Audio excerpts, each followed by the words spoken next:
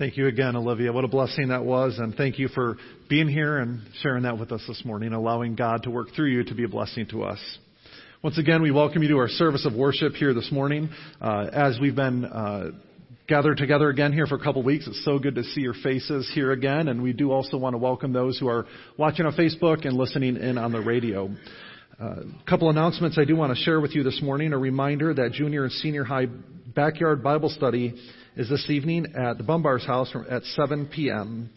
The roses on the altar today are in honor of Wayne and Karen Keller, who celebrate 51 years of marriage today, and Jay and Kathleen Elsoff, who celebrate 57 years tomorrow on June 8th. So congratulations to both of those couples.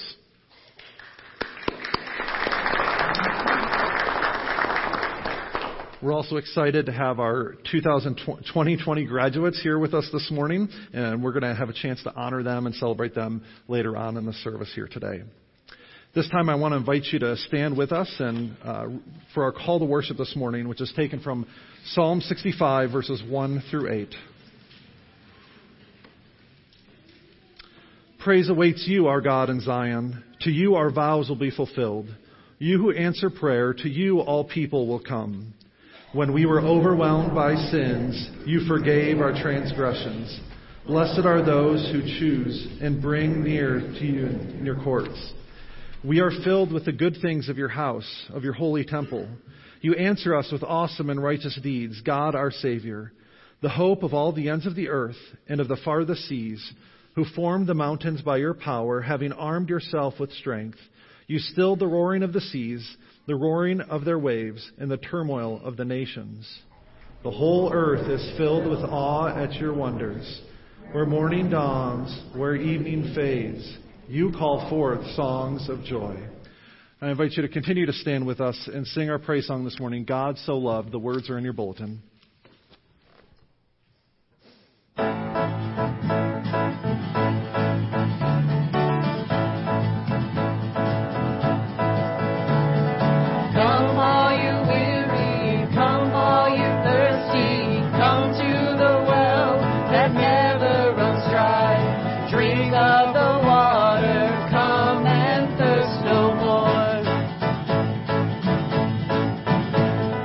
Come all you sinners, come find His mercy.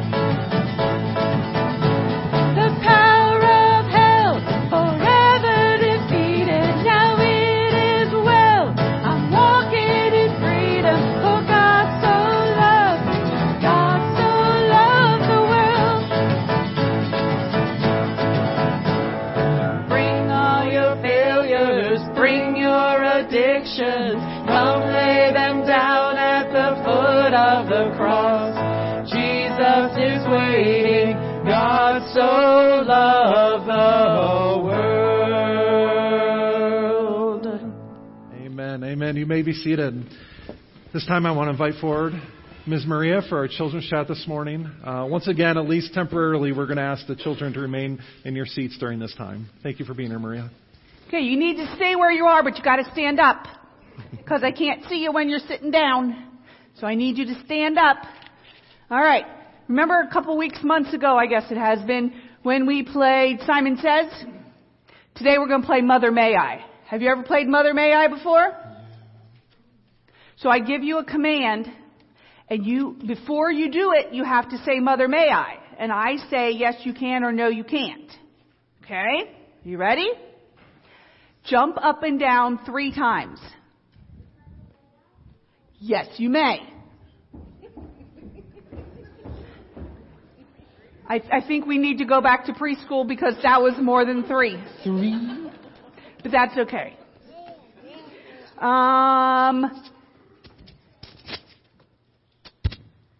Turn around and wave to the people behind you. Yes, you may. All right. So when we play Mother May I give you a command and you have to ask if it's okay to do it. All right? So when Jesus talked to his disciples, he gave them a simple command. In John 13:34 it says, I give you a new command. Love each other. You must love each other as I have loved you. Okay? When Jesus talked to his disciples, he gave them that simple command. He said, love each other. Period. You don't have to jump up and down. You don't have to spin around in circles. All you have to do is love each other. Sounds pretty simple, right? Sometimes it is.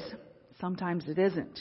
In fact, sometimes that commandment is hard because some people are just hard to love. And because we're sinners, we aren't able to love the way Jesus loves. The way Jesus loves each one of us. But when Jesus says, love, and then you ask, may I? Jesus is going to say, through the Holy Spirit, and give you the power to love just as he loves. And so, with everything going on in the world this week, I want you to really think this week about how you can love other people, no matter what's going on. Okay? So let's say a quick prayer. Dear Heavenly Father, thank you for your command to love each other and for sending the Holy Spirit to allow us to be able to do that. Guide us this week to love each other as you love each one of us. In Jesus' name, amen. This time in the service, we are going to honor our 2020 graduates, so Pastor Tori's going to be calling them forward by name. All right, so when you hear your name, come up and stand on the step. So Riley Toby, Carly Flutterjohn, Jacqueline Leffel, Dylan Koenig,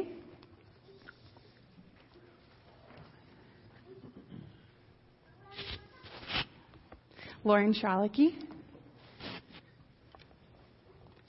Jordan Paul, Noah Holscher, and Thomas Pax. All right. Wow, it is crazy that we are here this morning. Senior Sunday is really bittersweet because we love celebrating you guys and all of your accomplishments, but it also means that we have to see you later. To some of you, as you either go to college or join the workforce or whatever the next chapter in your life looks like. And so it's bittersweet as well. But every year it gets harder and harder to say goodbye. And this year is especially hard because you all, many of you, were part of my first confirmation class that I taught. And so that was a fun year. And we got through it, even though I didn't know quite what I was doing, but you guys were gracious with me. So thank you for that. You were also the first class that I had the privilege to lead on different trips, and also to watch you grow and change from middle schoolers into high schoolers into the amazing young men and women standing before me. And so proud of you guys. You guys all have experienced a lot of firsts as well. You were the first class to graduate and finish out your senior year in a pandemic. Congratulations. Carly, you and I were talking a few weeks ago, and you jokingly said that you gave up your senior year for Lent. And kind of true, because you guys all had to give up a lot, right? These last couple of months have been hard, and I know that your senior year didn't end the way that you wanted it to. But these last few months, I've seen you all dig in and press into your faith in God, and to help grow you in your relationship during this time. And it's been a blessing to see you guys go through this challenging moment, knowing that the Lord is always on your side and that you just pressed into your faith in Him. And so you guys should be very proud of yourselves for that as well. And as you begin a new chapter in life, I want to remind you all that life will come with ups and downs. You guys experienced that firsthand over the last few months. And that's okay. That's life, right? Life will have those moments. But my advice to you is don't shy away from the hard moments. Don't try to get out of them. Don't try to back away, because God is in those moments. He is in every up and down that you will ever face. And so one verse that came to mind as I was thinking about what to say to you guys was Proverbs 3:5-6. And it says, "Trust in the Lord with all of your heart and lean not on your own understanding. In all of your ways submit to Him, and He will make your path straight." So my prayer for you is that as you go through the ups and downs of life that this next chapter is going to bring, that you will press into God, that you will trust in Him, that you will lean on Him daily, and know that no matter what, He's walking with you every step. It has been such a privilege to walk with you on this journey. I'm going to cry. And as a church, it's been a blessing to see you grow into the awesome young men and women that are standing here. Your journey is just beginning, and I pray that you never forget that the Lord is walking with you and that we are always here for you. And so we love you. We're so proud of you, and we have a little gift for you as you go. It's a little devotional that'll help you prepare for the next chapter in life. And so please don't be a stranger. I expect to see you all for coffee at some point over the next year, and we can catch up on life and see how your first year in the workforce or at college was. But we love you, we're proud of you, and we will miss you all so much. Before they go sit down, we want to take a moment and pray for them as a church. I want to encourage you to be not just listening to my prayer, but be praying with me as I pray for these graduates. One of the things that God calls us to do, of course, is to be praying with and praying for each other. And one of the things that we can do as Christians is lay on hands. And when we pray for someone, to put a hand on their shoulder, put a hand on their back, just as a physical reminder of prayer being there for them and being with them. Now, we are all trying to social distance, of course, so I don't want to invite you all forward to lay hands on them. That probably wouldn't be a great idea. But I do want to encourage you to take time, and as I pray for them, if you're willing, just extend a hand in their direction as a symbol of that togetherness as we pray for them this morning. So let's pray together. God, our graduating seniors are here today, and they had their last day of school, and they didn't even know it was their last. Today we ask you to comfort them during this hard time and wrap your loving arms around them. Fill them with the peace to accept their present circumstances and the strength and determination to persevere for a brighter future. Lead them through this trying time and show them how you can still use it for good. Thank you for your goodness and for your unfailing love, even in the midst of heartbreak. Lord God, help these seniors to remember the lessons they learned during this time. We are never promised anything, and may they know to always be grateful for the people and opportunities they have in their lives. I pray that they will see the gift of living in today and to choose joy in everything and encourage others to do the same. We pray these things in the name of Jesus. Amen. Amen. As you guys head back to your seats, you can grab one of the gifts here, and we are, as a church, going to be taking a moment and singing your confirmation class song, which is How He Loves. So as you guys go grab your gifts, find your seat, I encourage you all to stand and worship with us this morning. Congratulations.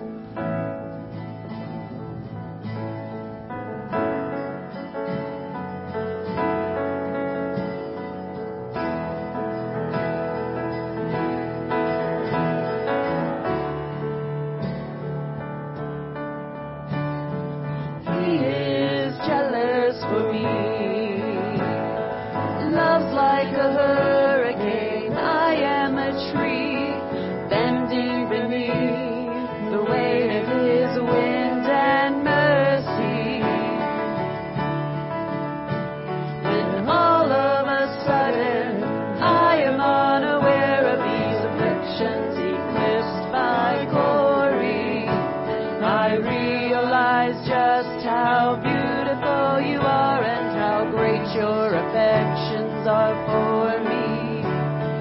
Oh, how he loves us so. Oh, how he loves us. How he loves us so.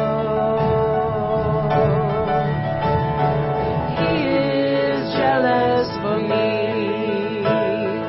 Love's like a hurricane. I am a tree bending beneath the weight of his wind and mercy. When all of a sudden I am unaware of these afflictions eclipsed by glory, I realize just how beautiful you are and how great your affections are for me. Oh, how he loves us so. Oh, how he loves us. How he loves us so. We are his portion and he is our prize, drawn to redemption by the grace in his eyes. His grace is an ocean we're all sinking. So heaven meets earth like an unforeseen gift, and my heart turns violently inside of my chest. I don't have time to explain these regrets when I think about the way he loves us. Oh, how he loves us. Oh, how he loves us. Oh, how he loves.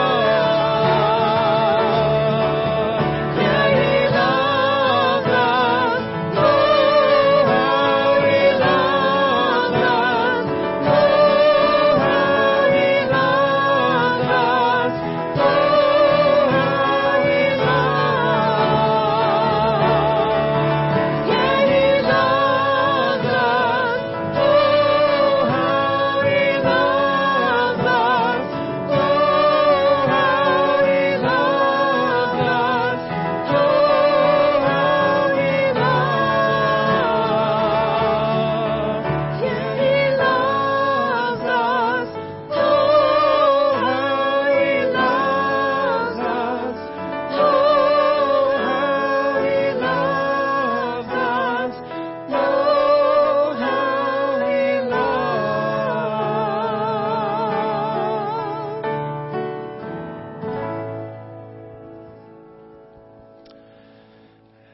Amen. As we go to the Lord in prayer together, I want to encourage you to remember and keep in your prayers those who've been affected by this ongoing pandemic. Worldwide, 399,543 have lost their lives to COVID-19, and here in the United States, the number is 109,802. Please continue to be in prayer for those that have been affected by this ongoing pandemic. Let's pray together. Lord God, you are good.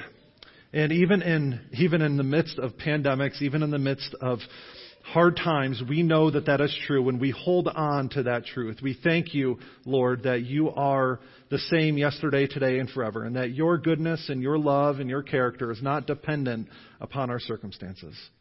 And so we continue to pray for those that are affected by this pandemic. We pray for healing. We pray for comfort and peace. And of course, we pray for wisdom for our leaders worldwide, nationally, on the state level, as well as locally, Lord, as we continue to navigate and step forward, Lord, into what this new normal, what the next few months are going to hold. So we ask for your continued guidance and wisdom in that area.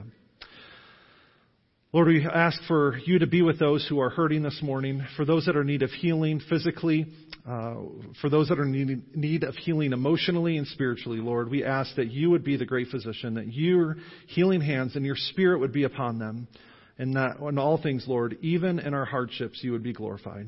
We pray these things in the name of Jesus Christ, who taught us to pray, saying, Our Father, who art in heaven, hallowed be thy name. Thy kingdom come, thy will be done, on earth as it is in heaven. Give us this day our daily bread. Forgive us our debts as we forgive our debtors. And lead us not into temptation, but deliver us from evil. For thine is the kingdom, and the power, and the glory forever. Amen. Amen. You may be seated.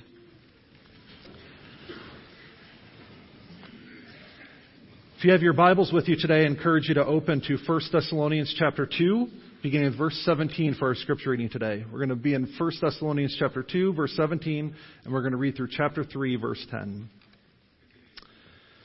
Hear God's word. But brothers and sisters, when we were orphaned by being separated from you for a short time, in person and not in thought, out of our intense longing, we made every effort to see you. For we wanted to come to you. Certainly I, Paul, did again and again, but Satan blocked our way. For what is our hope, our joy, or the crown in which we will glory in the presence of our Lord Jesus when he comes? Is it not you? Indeed, you are our glory and joy. So when we could stand it no longer, we thought it best to be left by ourselves in Athens. We sent Timothy, who is our brother and co-worker in God's service in spreading the gospel of Christ, to strengthen and encourage you in your faith, so that no one would be unsettled by these trials. For you know quite well that we are destined for them.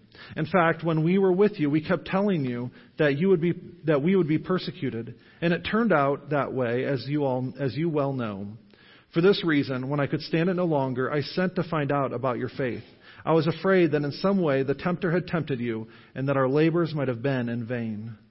But Timothy has now come to us from you and has brought good news about your faith and love. He has told us that you always have pleasant memories of us and that you long to see us just as we long to see you.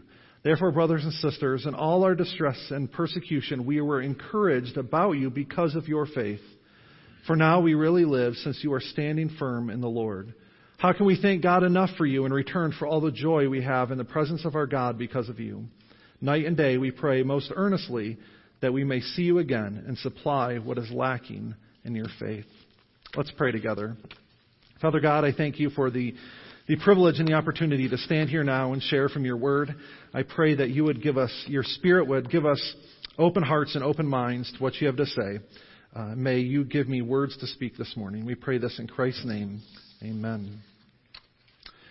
So as we continue on in our journey through the book of 1 Thessalonians this morning, we see that Paul continues to express his concern for the believers in that church.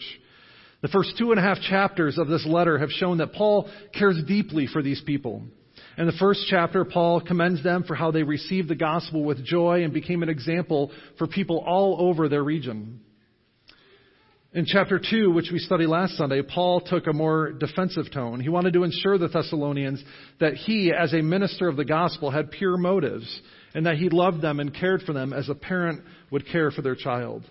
And so moving on into our passage today, which bridges these two chapters, chapters 2 and 3, Paul continues to express that concern. If you recall, Paul and his companions were forced to leave Thessalonica quite suddenly. They were ushered out of town in the middle of the night to avoid persecution. And now Paul is describing that separation as being orphaned.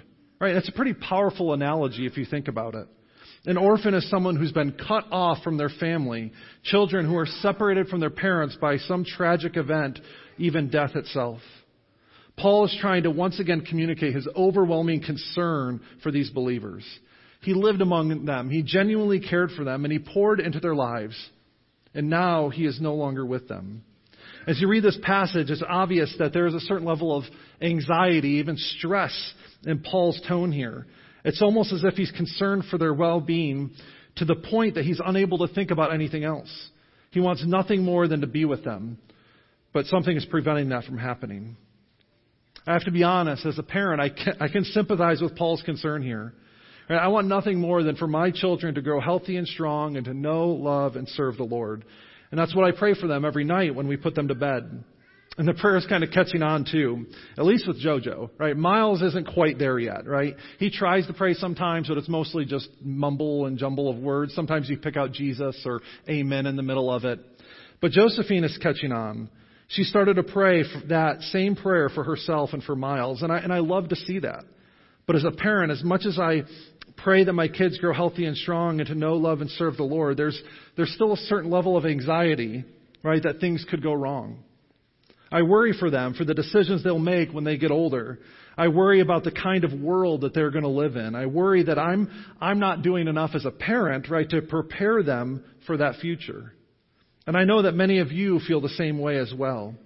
Right, you have concern for your kids too. It's just natural for parents to worry about their kids, whether they're young like mine are, or whether they're teenagers, graduating seniors, or maybe young adults and have kids of their own. Right, the worries and concerns just change as the kids get older and enter into new seasons of life. I know this because my mom still worries about me, and she's not afraid to tell me about that either. We always used to tease her about how much she worried, that she worried too much. But now that I'm a dad myself, right, I get it. Well, most of the time I do. As parents, we cling on to verses like Proverbs 22, verse 6, that says, "Start children off in the way they should go, and even when they're old, they will not turn from it." We hold on to it like it's a guarantee and then doubt ourselves when things begin to go wrong or when things don't always work out that way. The thing we have to remember is that Proverbs are not promises, right? They are descriptions about how the world tends to work most of the time. Normally, right, usually, typically, when you raise your kid right, then they will turn into productive adults. But we all know too well from experience that that's not always the case. Now, I don't bring this up because this is going to be a sermon about parenting techniques or anything like that. The focus of today's sermon is about discipleship during difficult times. But I believe that what Paul is hinting at here is that discipleship is a lot like parenting. Right? When most people think of discipleship, we think of passing on information. And so much of what we typically do as a church kind of revolves around that, right? We send our kids to Sunday school and confirmation, right? We attend Bible studies, right? And even think about what we're doing now, right? A sermon in one sense is just a glorified lecture, right? And so we can't help but think as discipleship as simply passing on information, as a relationship between a student and teacher. That's part of it, but that's not discipleship in its entirety. Over the first couple chapters of Thessalonians, Paul teaches us that discipleship is very much like parenting. Paul is a spiritual father to these believers. Right? And like any father, he's concerned for their spiritual well-being. That's the key to discipleship, right? And especially during difficult times, we must be concerned for the spiritual well-being of others. Quick side note before I dig into what that looks like for us. Notice the jump that I made there? Did you catch it? Right? Paul is their spiritual father, and he's concerned for their spiritual well-being. Therefore, we must be concerned for the spiritual well-being of others. You may not see yourself as a spiritual father or mother to anyone. You may not see yourself as a disciple maker, but you are. Right? I warned you last week, and I'll remind you again this week, and I'll probably keep on saying it because it deserves to be said. Right? We may not all be ministers, but we all have a ministry. Whether you realize it or not, someone looks up to you, and someone is encouraged by your faith. It may be your kids, or maybe a friend's kids. It may be your spouse. It may be even a friend or coworker or neighbor. But you may not know who that is off the top of your head, but I can guarantee you that there are people right now who are looking up to you as a spiritual father and mother of sorts. Therefore, we all have a responsibility to be concerned about the spiritual welfare of the people who are around us. Right, notice here that Paul's main concern is spiritual in nature, not just physical or material. He's already talked about how the Thessalonians received the gospel in the midst of suffering and persecution throughout these first two chapters. And likewise here, he mentions that suffering is inevitable. In chapter 3, verse 3, he even goes as far to say that they're destined for it. It's not exactly the word of encouragement that I'd want to hear, right? You're destined for trials. You're destined for hardship. But that's what Paul says here. Paul's concern then is for their spiritual well-being. He knows that they're going to face hard times. He knows that life hardly turns out the way that you expect it. And so Paul's fear is that in the face of these difficult times, they would falter or even abandon their faith. And that ultimately his ministry in Thessalonica would have been in vain. The term vain here means empty or having no effect. He feared that the substance of their faith was not enough to weather the storm. And this isn't the only time that Paul expressed this sort of concern, right? In 2 Corinthians chapter 6, verses 1 and 2, he pleaded with the believers, saying, "As God's co-workers, we urge you not to receive God's grace in vain. For he says, 'In the time of my favor I heard you, and in the day of salvation I helped you.' I tell you, now is the time of God's favor. Now is the day of salvation." Right? What is vain faith? What is Paul talking about? What does it mean to receive God's grace or receive faith in vain? I believe it's faith that dissolves at the first sign of hardship. Right? It's faith that only makes sense when things are going right. It's faith that seems legit on the surface, but really it's hollow on the inside. In Matthew 13, Jesus tells the parable of the four soils. In fact, Tori preached on this passage not too long ago. The farmer one day goes out to scatter some seed, right? And there's four different types of soil that the seed falls on. Jesus says that some falls on hard ground, which is immediately snatched up by birds. And some of it does fall on good soil, of course, which produces a good crop. And then there are those two other soils. Some of the seed falls on rocky soil, and it never really takes root. When the sun comes out, the plant dries up, and it dies because it didn't have roots to sustain it. The other soil was full of weeds and thorns so that they grew up alongside the plant, choking it out and preventing it from producing a crop. Those two soils, the rocky soil and the weedy soil, are perfect examples of what I would call vain faith. When hardship, opposition, or the temptations of this world come, it exposes the faith for what it truly is: shallow, empty, and lacking any real effect. And so the start of discipleship then is to express a genuine concern for the spiritual well-being of others.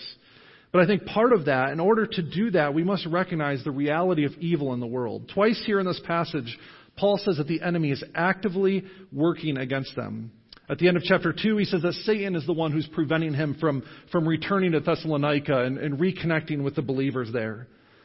And then in the first part of chapter 3, all right, we see that Paul's fear is that the tempter, again a reference to Satan, is attempting to draw the Thessalonians away from the faith. And so there's a few observations I want to make here for us this morning based around that idea. First is that it's important that we recognize that evil is real. Right? There is an enemy who works to oppose God and his kingdom. 1 Peter chapter 5 verses 8 through 9 says, "Be alert and of sober mind. Your enemy the devil prowls around like a roaring lion looking for someone to devour. Resist him, standing firm in the faith, because you know that the enemy of believers throughout the world is undergoing the same kind of sufferings." See, the enemy is real. Scripture doesn't beat around the bush about that. So the enemy is real and he seeks to destroy us, but we must never give him too much power either. Scripture teaches us that Satan is real, but it also teaches us that he's already been defeated.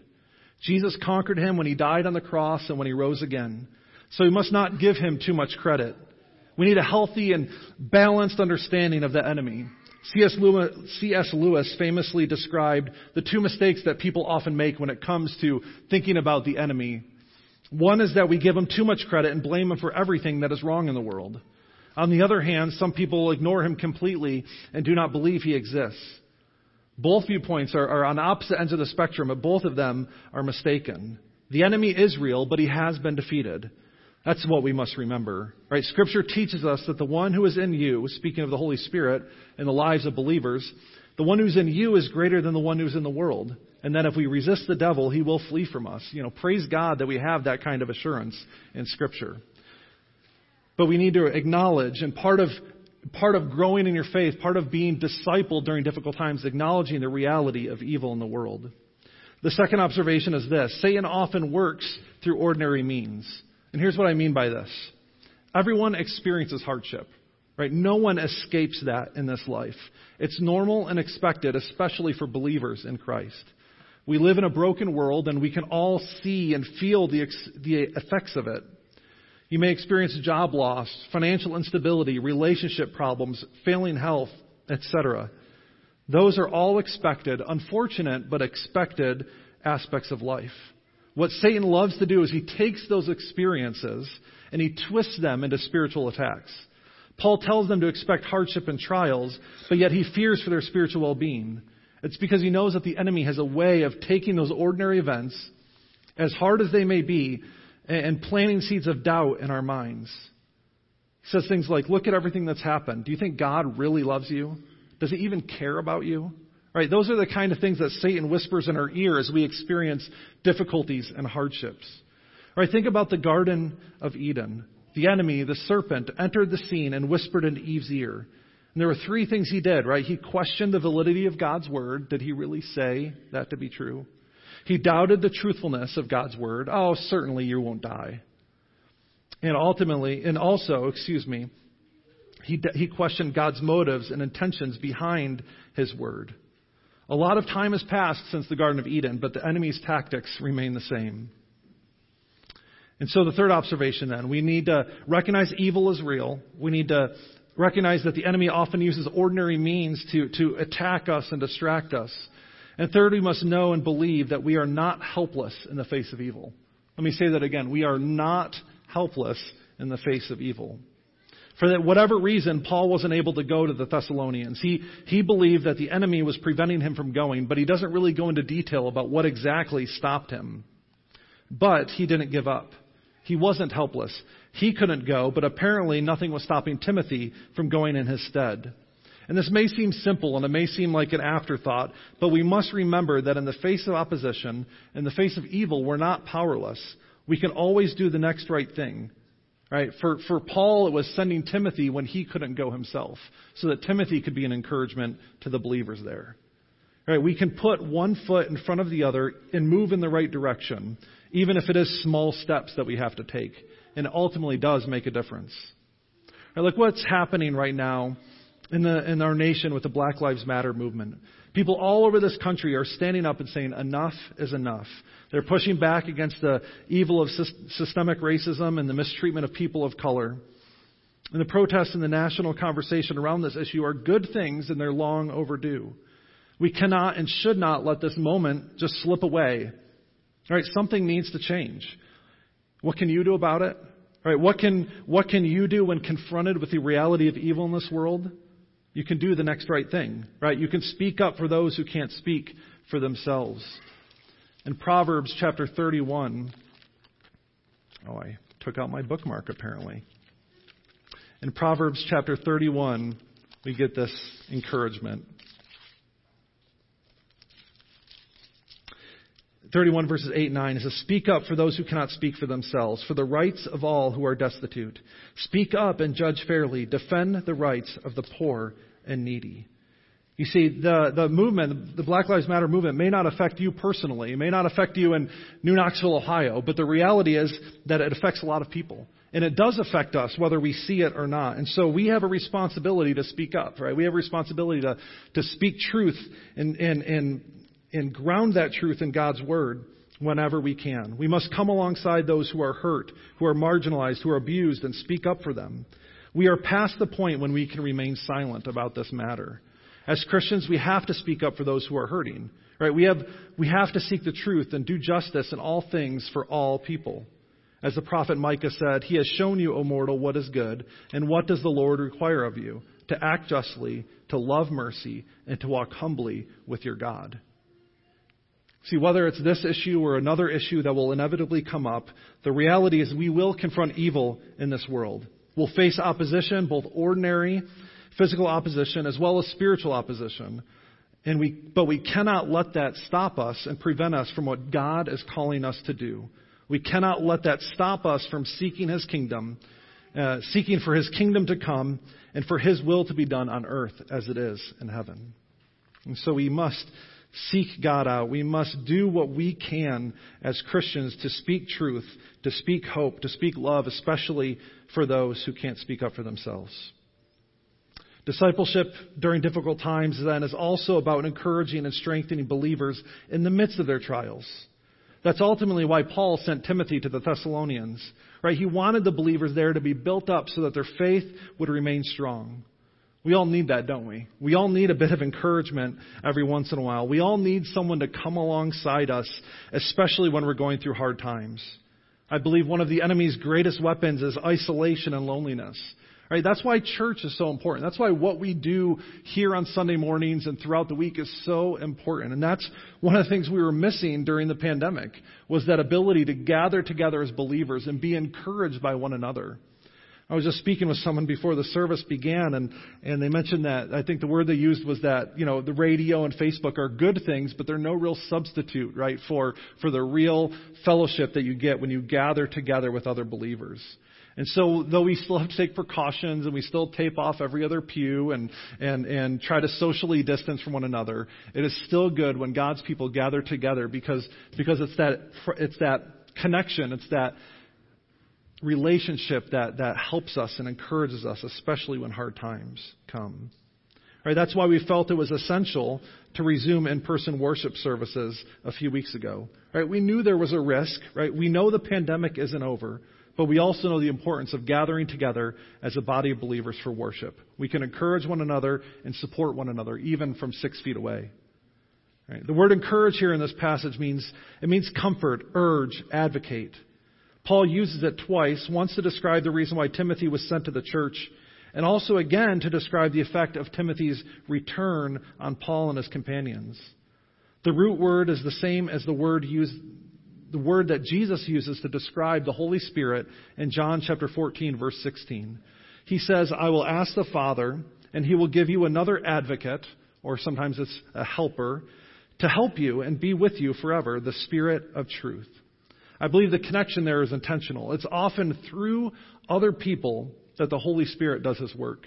We're encouraged, we're strengthened, we're urged on, we're comforted by the Holy Spirit's work through people.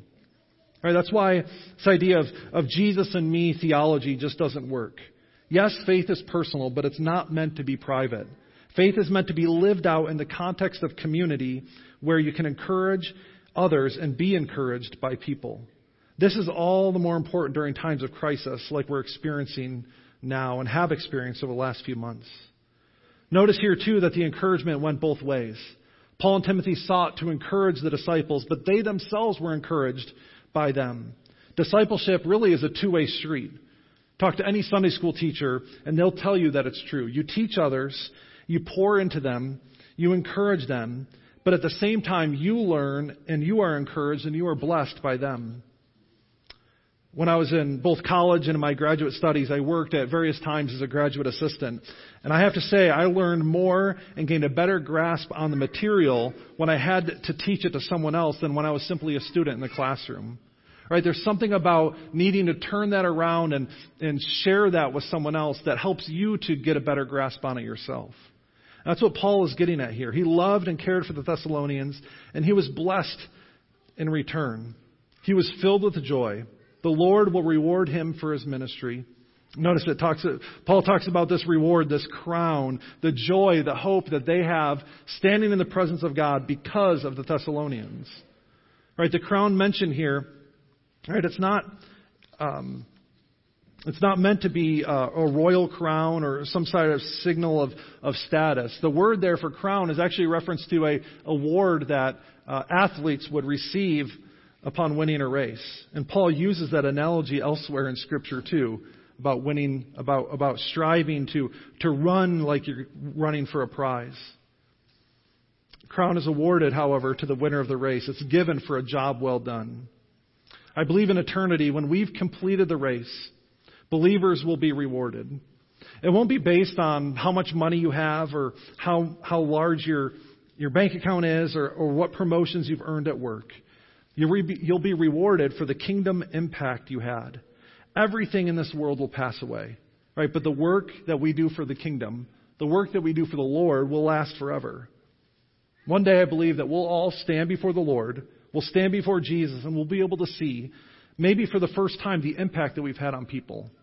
Just imagine that, standing before Jesus and Him, receiving the "well done, my good and faithful servant," and being able to see the impact that your life and your faith and your ministry had on other people. That'd be amazing. I think so much of that today goes unnoticed. We don't realize the kind of impact we have on people. We don't realize how much we've encouraged others by a kind word or simply by our example. But one day we will see that. One day we'll see the kind of kingdom impact that our lives had, and we'll be rewarded for that, it says, with a crown. That's the hope, right? That's the joy. That's the reward that Paul is talking about here. In that moment, Right, in that moment, I believe that we'll join with the elders in the book of Revelation then and lay our crowns at the throne of God, because He's the one ultimately that deserves the credit and the glory for the good things we've accomplished in this life. So we can have an impact, right? We can make a difference in someone else's life simply by encouraging and being there with them, right? And we may not see it, we may not understand it now, but it is there. And one day that will be our joy and our hope when we stand before the Lord's presence. Imagine that. Imagine the joy that can come with standing before the Lord and knowing that what you did, the kind of life you lived, the words that you spoke and the example that you set was what made a difference for someone else in their life. And that is because of you, because of your example, because of your faithfulness, because of your encouragement, that they too can experience the joy and hope that we have in the Lord. I mean, what greater reward for ministry, what greater reward for following Christ than to know that your life had an impact on someone else, that someone else experienced the grace of Christ because of what you did for them. So discipleship is about encouraging and supporting others, but it's also, the reality is we are encouraged and supported ourselves too. And finally, discipleship during difficult times is about creating disciples, not just converts. Paul's desire for the church is that they continue to grow and be built up. He wants to supply, he says, what they're lacking. He knows that they aren't perfect, right? In fact, he goes on to spend the rest of the letter, which we'll be discussing in the coming weeks, addressing some of those very issues. The reality is none of us are perfect. None of us have arrived. None of us are there yet. And I'll be the first one to let you know that's true for me too. All right, we are all works in progress, but that's okay. All right, we don't need to be perfect in order for God to love us. The gospel teaches us that God loves us, and it is through His love that we are being made perfect. The work of the gospel does not end at salvation. The gospel continues to shape and inform our lives from the moment we first trust in Christ until the day we stand before Him in glory. All right, God is the one who saves and sanctifies His people. And He's the one who accomplishes it, but we have a part to play. In His sovereignty, in His goodness, in His grace, and in His mercy, God uses people like you and me to encourage others, to supply what is lacking in someone else's spiritual life. Just as the Holy Spirit uses individuals to encourage others, He also uses individuals to teach and guide others in the faith. So who are the people that God has placed in your life to supply what is lacking for you? Thank God for them and be intentional about seeking out their guidance. Sometimes we suffer from blind spots. We think we have it all figured out. We think we've got a good grasp on how we're doing spiritually. But a good, trusted friend can help us see what we are unable to see. They can point out our blind spots for us. On the other hand, we have to ask ourselves, who are the people that you can pour into? Right? Who are the people that you can invest in and guide them in their walk with the Lord? Remember, each of us has someone in our life that's looking up to us. And so what practical steps can you take to disciple them? It's important to be able to assess yourself spiritually, to recognize what is lacking.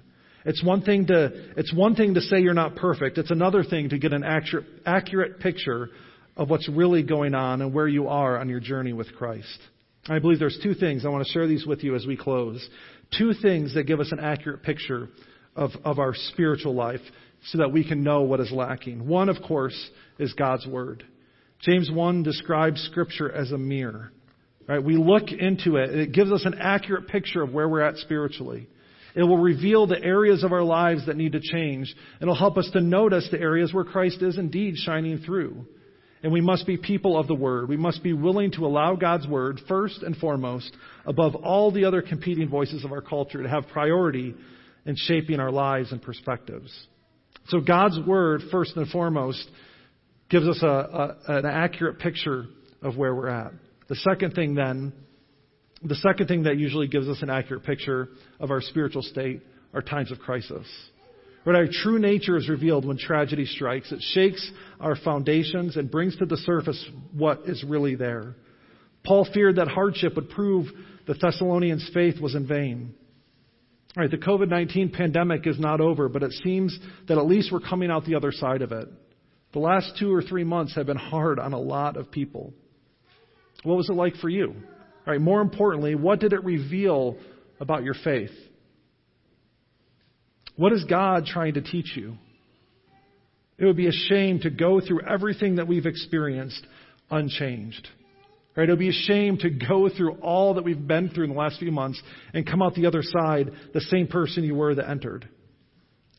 I believe God wants to use this time in order to bring light to what is truly important. Our relationship with Him, growing in grace and sharing that with others, takes precedent over all else. As we close today, I want to remind you of a simple but powerful prayer in the Psalms. I've used this on several other occasions, and it's a great resource for self-assessment. It's a plea for God to search us and bring to light anything that is wrong or sinful and to lead us in the right direction. And so let's close in prayer with these words from Psalm 139, 23 through 24. I invite you to pray this prayer with me. Search me, O God, and know my heart. Teach me and know my anxious thoughts. See if there is any offensive way in me, and lead me in the way everlasting. Amen. Amen. As we close our service today, I invite you to stand and sing with us our closing hymn, Joyful, Joyful, We Adore Thee.